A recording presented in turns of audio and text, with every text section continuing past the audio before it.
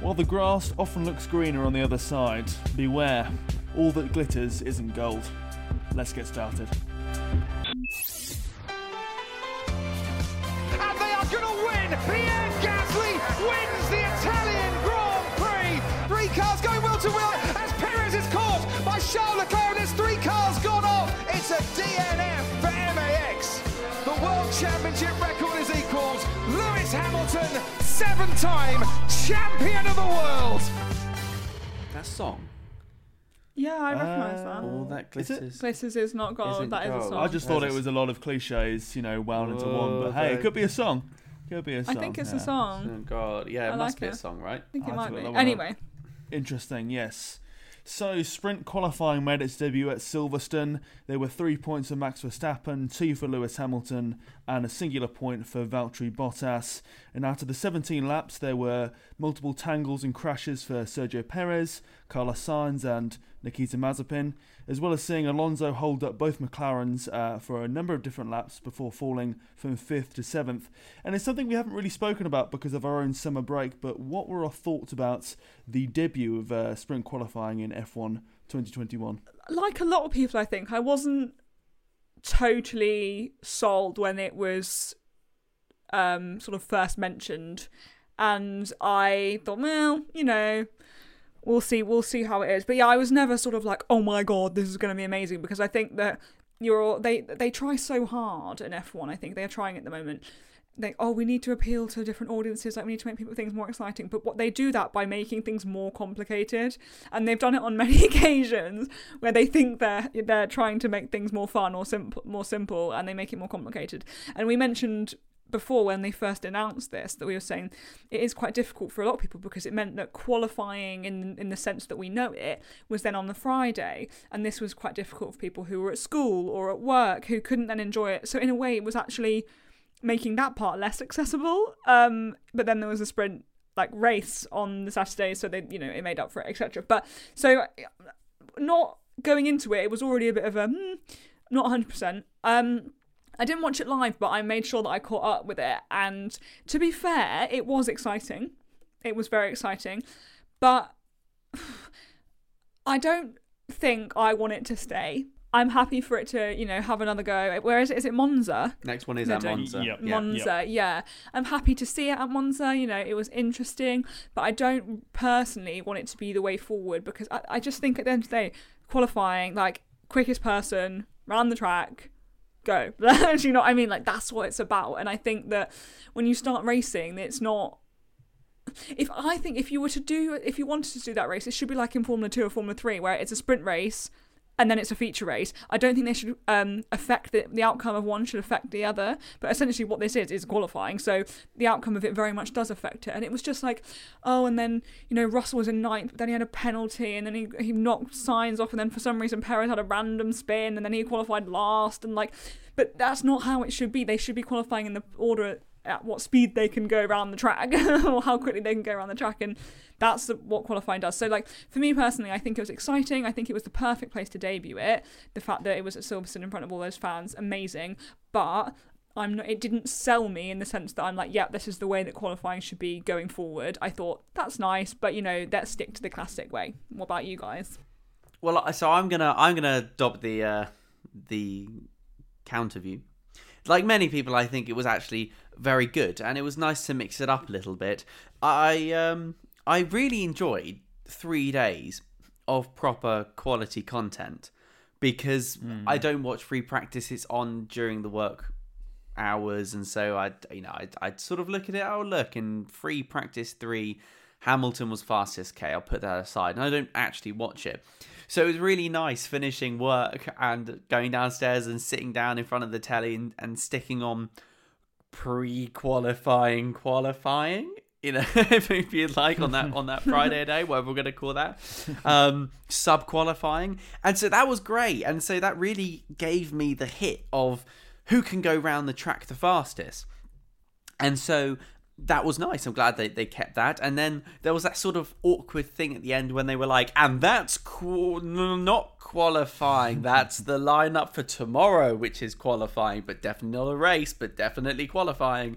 And so that I get what you mean, Liv. That it's a little bit weird, and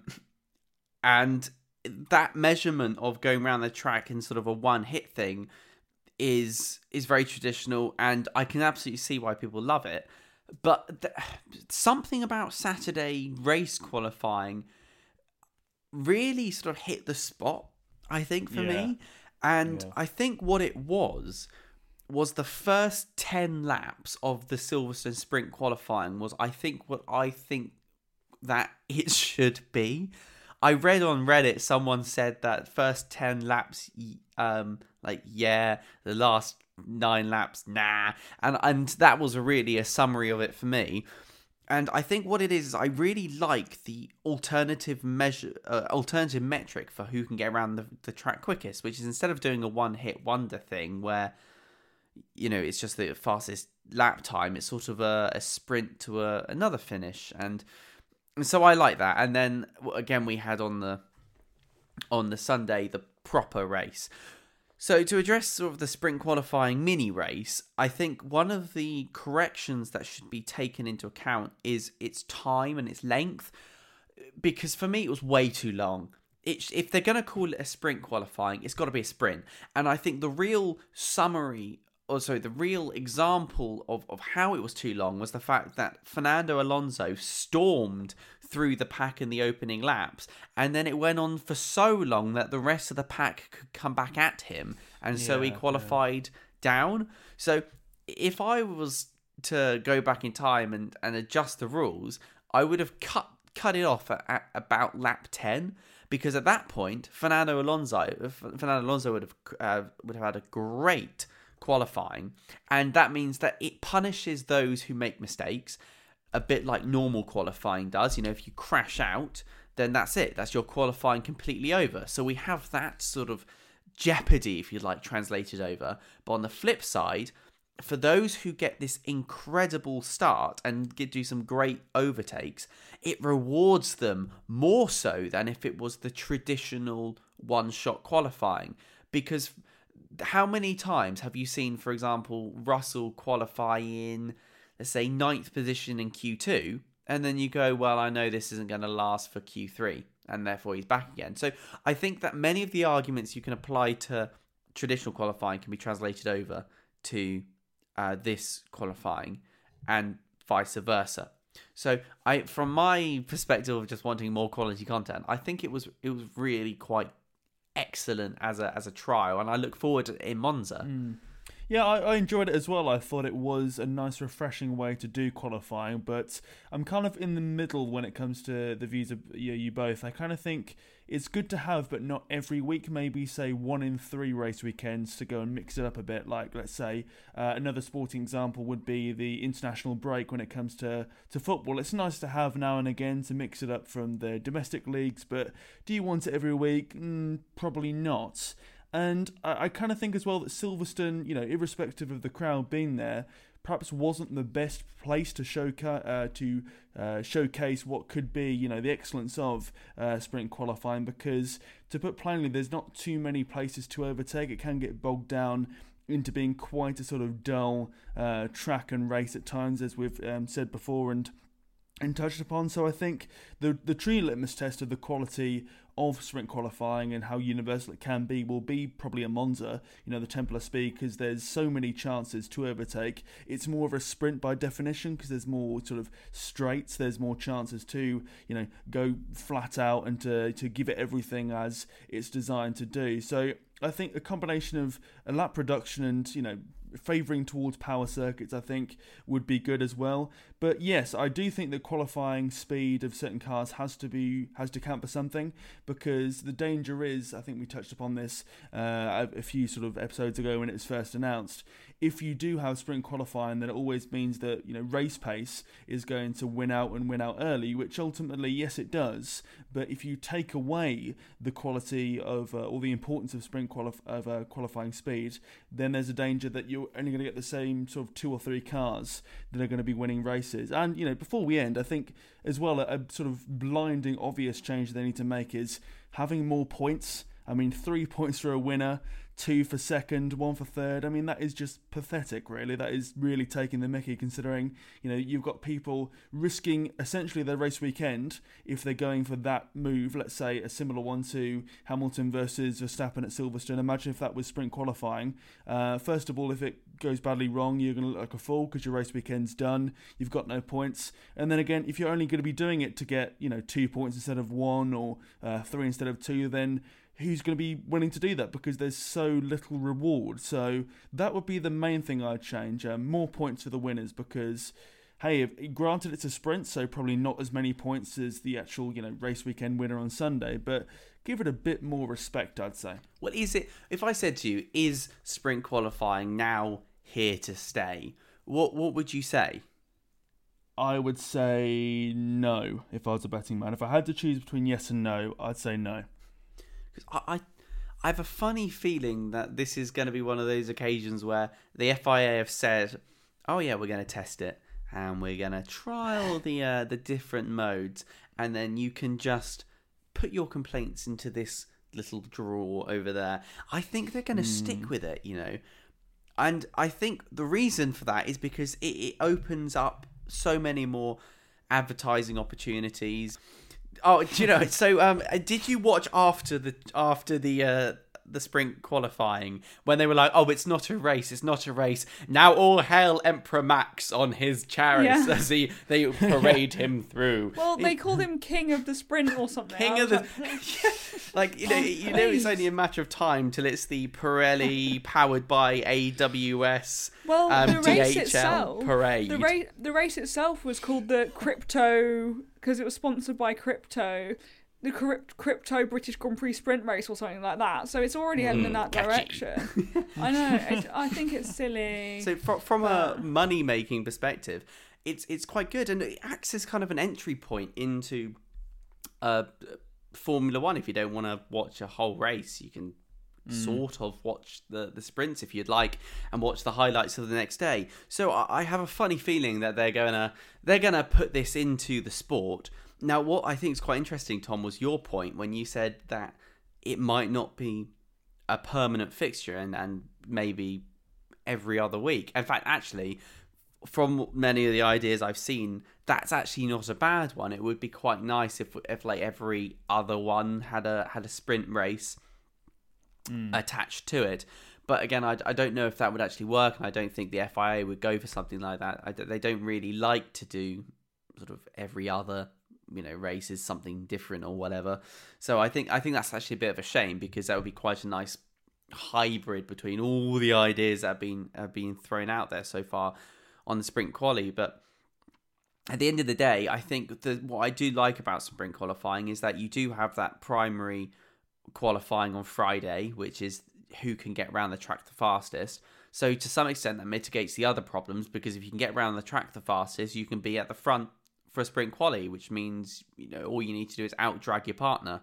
And so if you can't out-drag your partner on sprint qualifying, then you're going to run into the same issue the next day. So, on the full race. So, yeah, I think it's an amalgamation of the different qualifying elements and the different race elements to produce something that might actually mix up the grid quite nicely. Because, as I say, Fernando Alonso is the great example of how sprint qualifying can help the teams that are at the middle or the back of the grid, especially, by the way, if it rains on one of the 3 days, which it's so irritating. Sometimes it rains on like the Friday or the Sunday, but not the Saturday or whatever. So this just adds the weather in a little bit more as well. So that's just something to think about, and the advantage of this.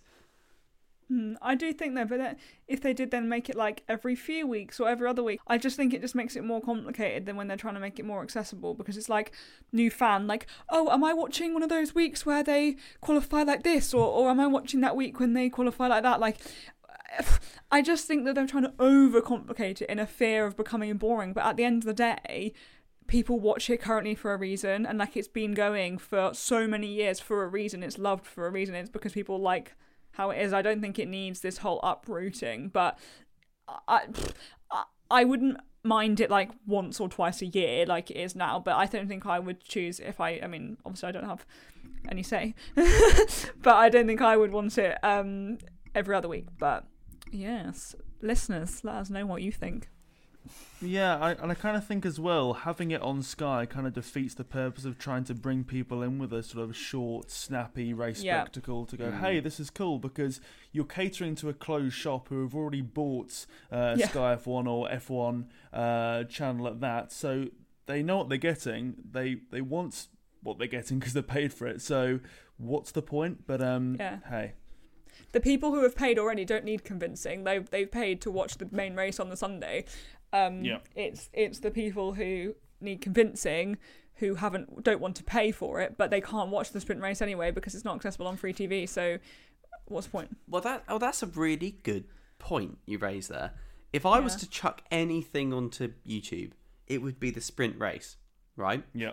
Make that the free race. The fact of the matter is they put stuff on YouTube already. And so if I was the Formula One management team, I'd go, right, this is sprint qualifying. We're doing it we're doing it here and there or whatever. We'll chuck this onto YouTube or onto whatever platform. Or the people who sign up to F1 TV and have maybe the free package, whatever it is, or the cheaper package, they can watch it live. And so they can introduce people to the sport through what is basically a mini race, even though it doesn't mean anything either because it's not the full race. So that would be a really great selling point for the sprint qualifying, saying, well, this is the free thing that you can watch. Ta-da!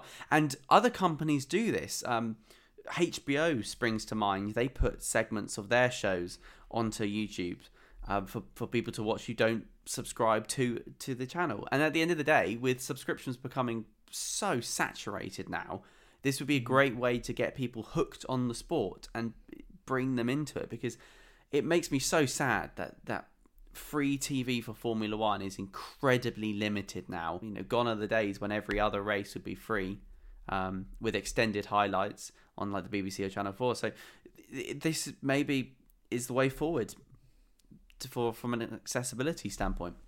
If they did that though, but they're not gonna. Of course they're not gonna do it. You're going to miss out on that cryptocurrency sponsorship. Exactly. Aramco subsidised, yeah. The Aramco, Heineken, please don't drink while you're driving, crypto Zoom thing. Christ, it's a bit of a mess now, isn't it? And you can hear it in the commentary when they're like, oh, look at these stats powered by AWS. It's like watching IndyCar. It's slowly getting closer to IndyCar. Like the funniest thing about watching IndyCar, and it's like literally a view on the car. So for example, if there's a little camera attached to the car for a cool shot of what the driver sees or whatever, it goes, this camera view is sponsored by every time you see anything on IndyCar. And it's horrid, and that's like genuinely slowly what it's coming towards. And I laugh, but like it might end up same for us. It's like, Joe, this Apex really makes me fancy Heineken. Yeah. It's funny because it's like true. Like it could happen. Yeah. That's the horrible part about it. But you're right that it does present an opportunity, Tristan, but as we've just covered, they won't build on it in that same way. They'll build on it in the how can we get more money way, not how can we attract more fans. But they're covering with the, oh yes, we're doing this to attract more fans, but we've explained completely why that doesn't help. The best thing that's happened in like recent years to attract more fans is Drive to Survive, and like we've covered that so many times. It's been incredible for the sport, and so like obviously that was genius, and they should keep it up. And so that's why we don't mind the occasional fabrication of storylines or quotes in Drive to Survive, because it's made a real impact on the sport. But Drive to Survive is a hell of a lot cheaper to watch than Exactly. Formula One is. I mean, it's just crazy money to do it now. Exactly. But I think we should come back to sprints after Monza, and then finally reserve our final judgment for Brazil, where I think they've announced the last one is going to be, because by that point we'll have 3 very different tracks at 3 very different stages in the season, and I'm hoping that actually sprint shows itself to be an advancement of qualifying, because hey, more Formula One content is okay in my books. So after Williams' successful venture in Hungary, where Nicholas Latifi finished 7th and George Russell was in 8th, there's been a very interesting remark from the new team principal of Williams, Joe Capitito, who said that the team is now in a luxury position of being able to choose who they want to drive for them in 2022, and they don't need to worry specifically about income, i.e. they're no longer in a position where they need Pascal Maldonado or Lance Stroll or anyone like that who brings in a lot of cash but not so much driver ability. And this is very interesting when you consider that Nicholas Latifi is a very wealthy man alongside George Russell. He's bringing in a lot of commercial sponsorship for Williams and awareness. They're both out of contract for next year. So we see many people like Bottas being linked to that seat. You've seen Daniel Kvyat as well as Nico Hülkenberg. So what do we make of those comments, and what do we think about the lineup for Williams in next season? Do we think they're going to go for quality over income, or what do we think? I think that, obviously we're talking under the impression that George is going to Mercedes. It seems almost done now in the sense that everyone sees it as happening. The way he's acting as a person, it's happening. When he's asked about it, he smiles and laughs. That's not a man that's stressed about where he's going to be next year. That's a very, very relaxed person. So it's almost, in my opinion, that's the deal's been done in a way. And I look forward to when it's announced. It's going to be really, really exciting, and I'm really, really happy for him. But we shall see. Obviously, it's not actually official, but that it feels that way to us. So if we're presuming that, then obviously you've got that spare seat there, and you've got Nicholas Latifi. And although, so you mentioned they're no longer in need of a pay driver. I honestly don't know if they would get rid of Nicholas Latifi.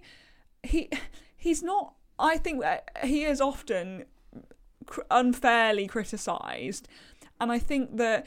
Obviously, he's proved. I quite like the fact that their first point scoring a race in forever, he scored higher than George did. I quite like that because it doesn't matter. Yeah. They both scored. Mm-hmm. That's the main point. George is probably going to have a fantastic driver in Mercedes next year, winning races. Blah blah blah blah blah.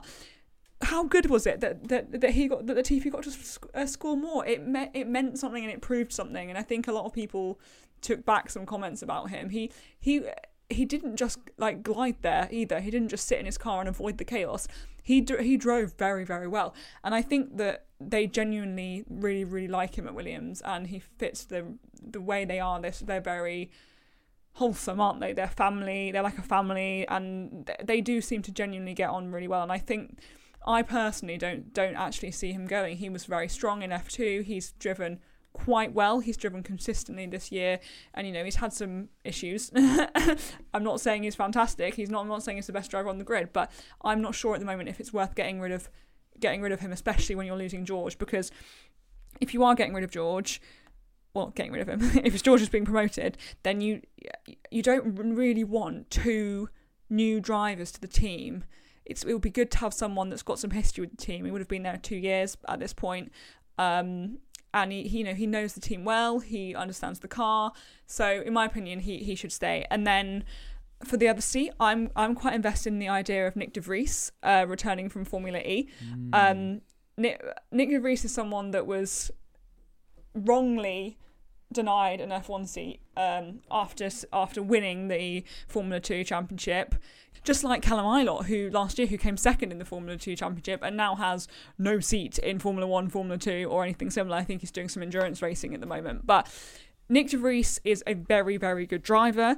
He actually raced in the same category at the same time as Nicholas Latifi, so they would know each other well. And I think that Nick de Vries has proven himself in Formula E.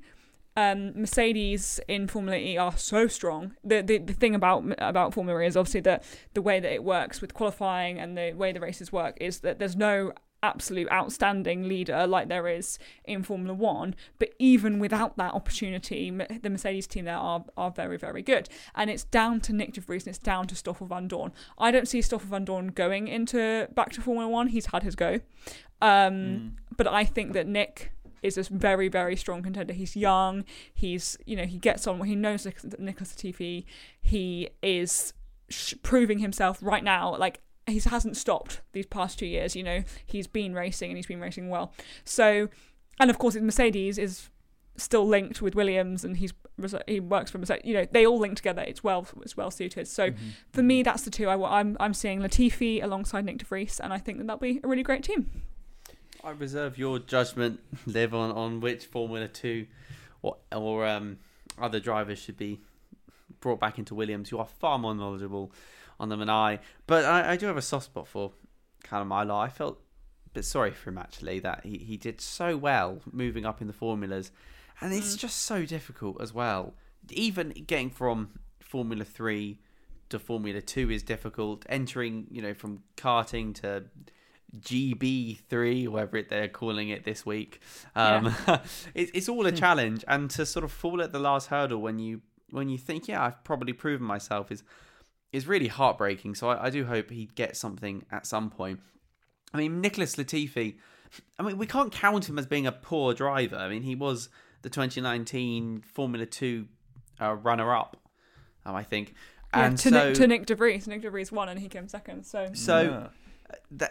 We are talking about a driver in Nicholas Latifi that is competent and definitely better than any of us.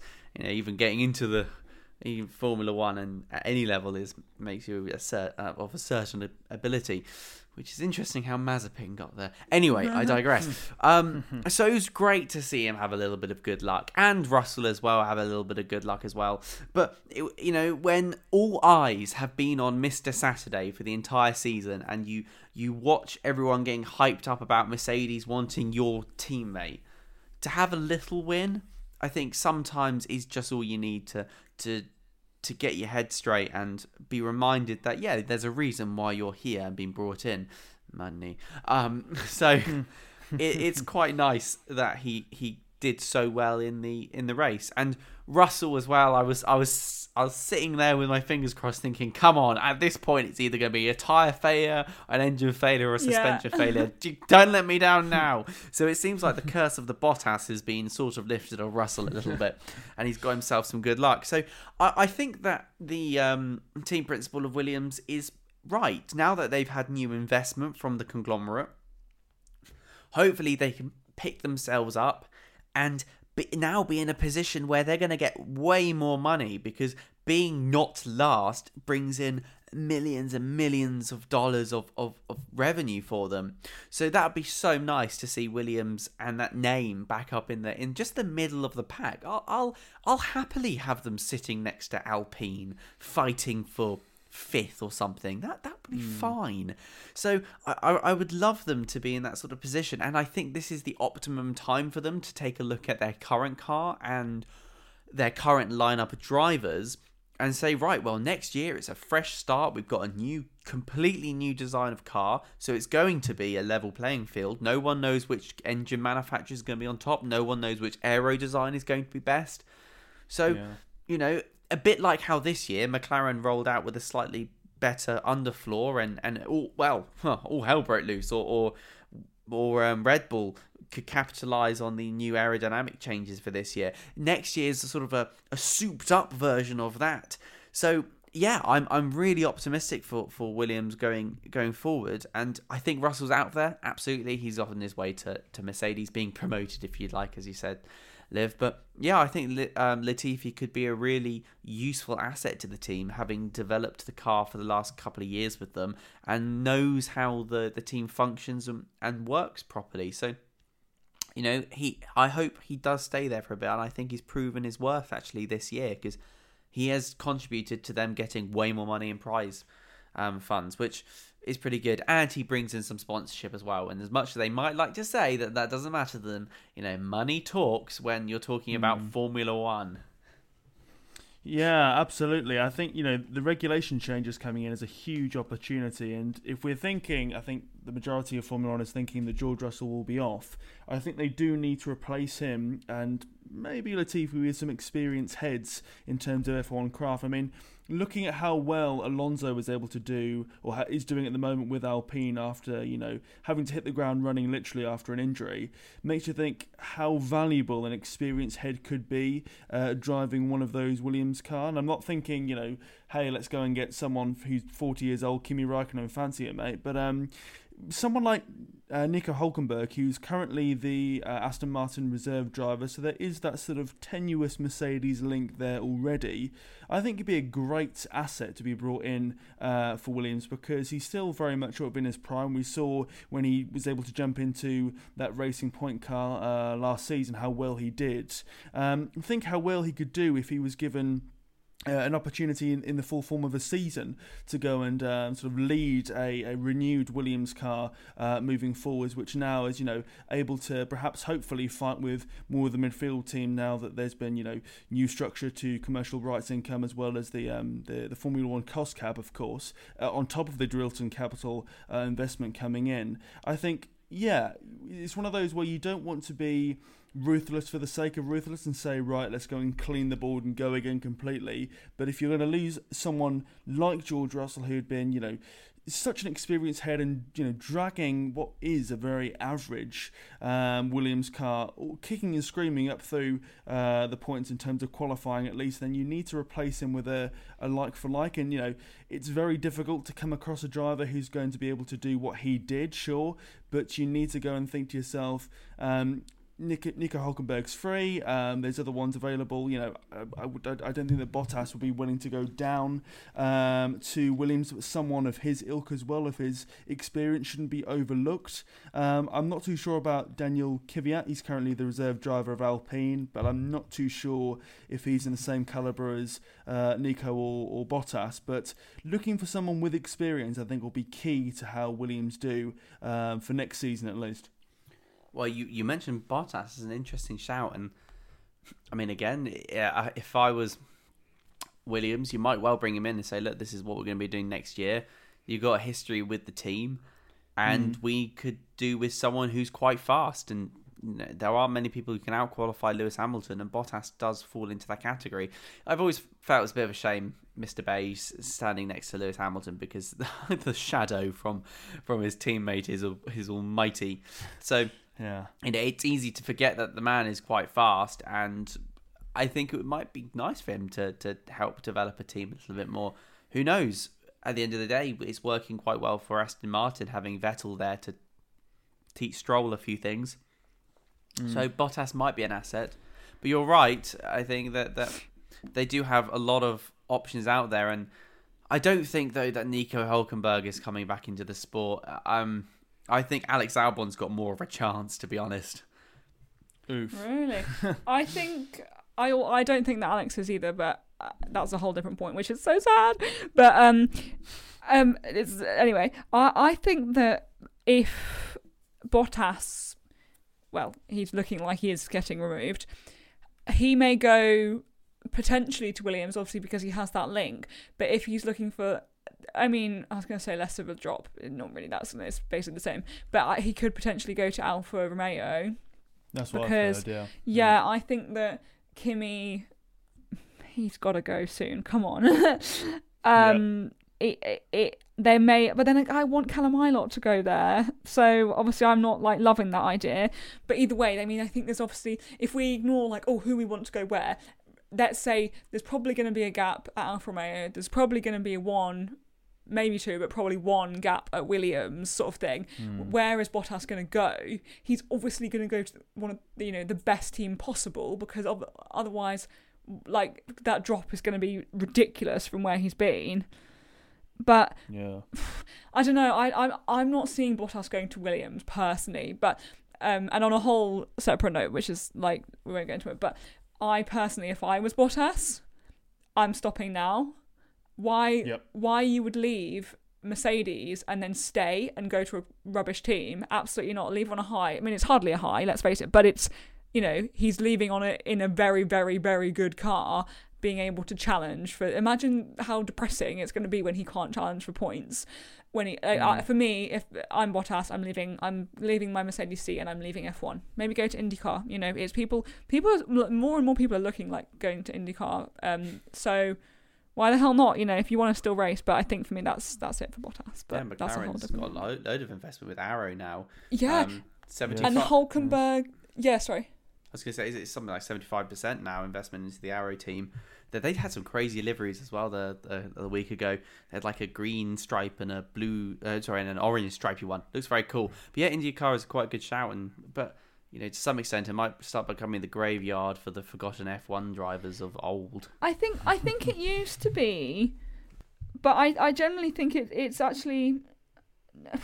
I'm going to say getting better. I think it's becoming less and less like that. I mean, you've got people like Albon and Hulkenberg being rumoured to go there. You've got people like Christian Lundgaard from Formula 2 being rumoured to potentially go there. And I think that obviously Grosjean's making such a big impact. And Grosjean's a really great advertisement for it, because he is someone that was struggling in Formula 1 and is genuinely fighting for wins.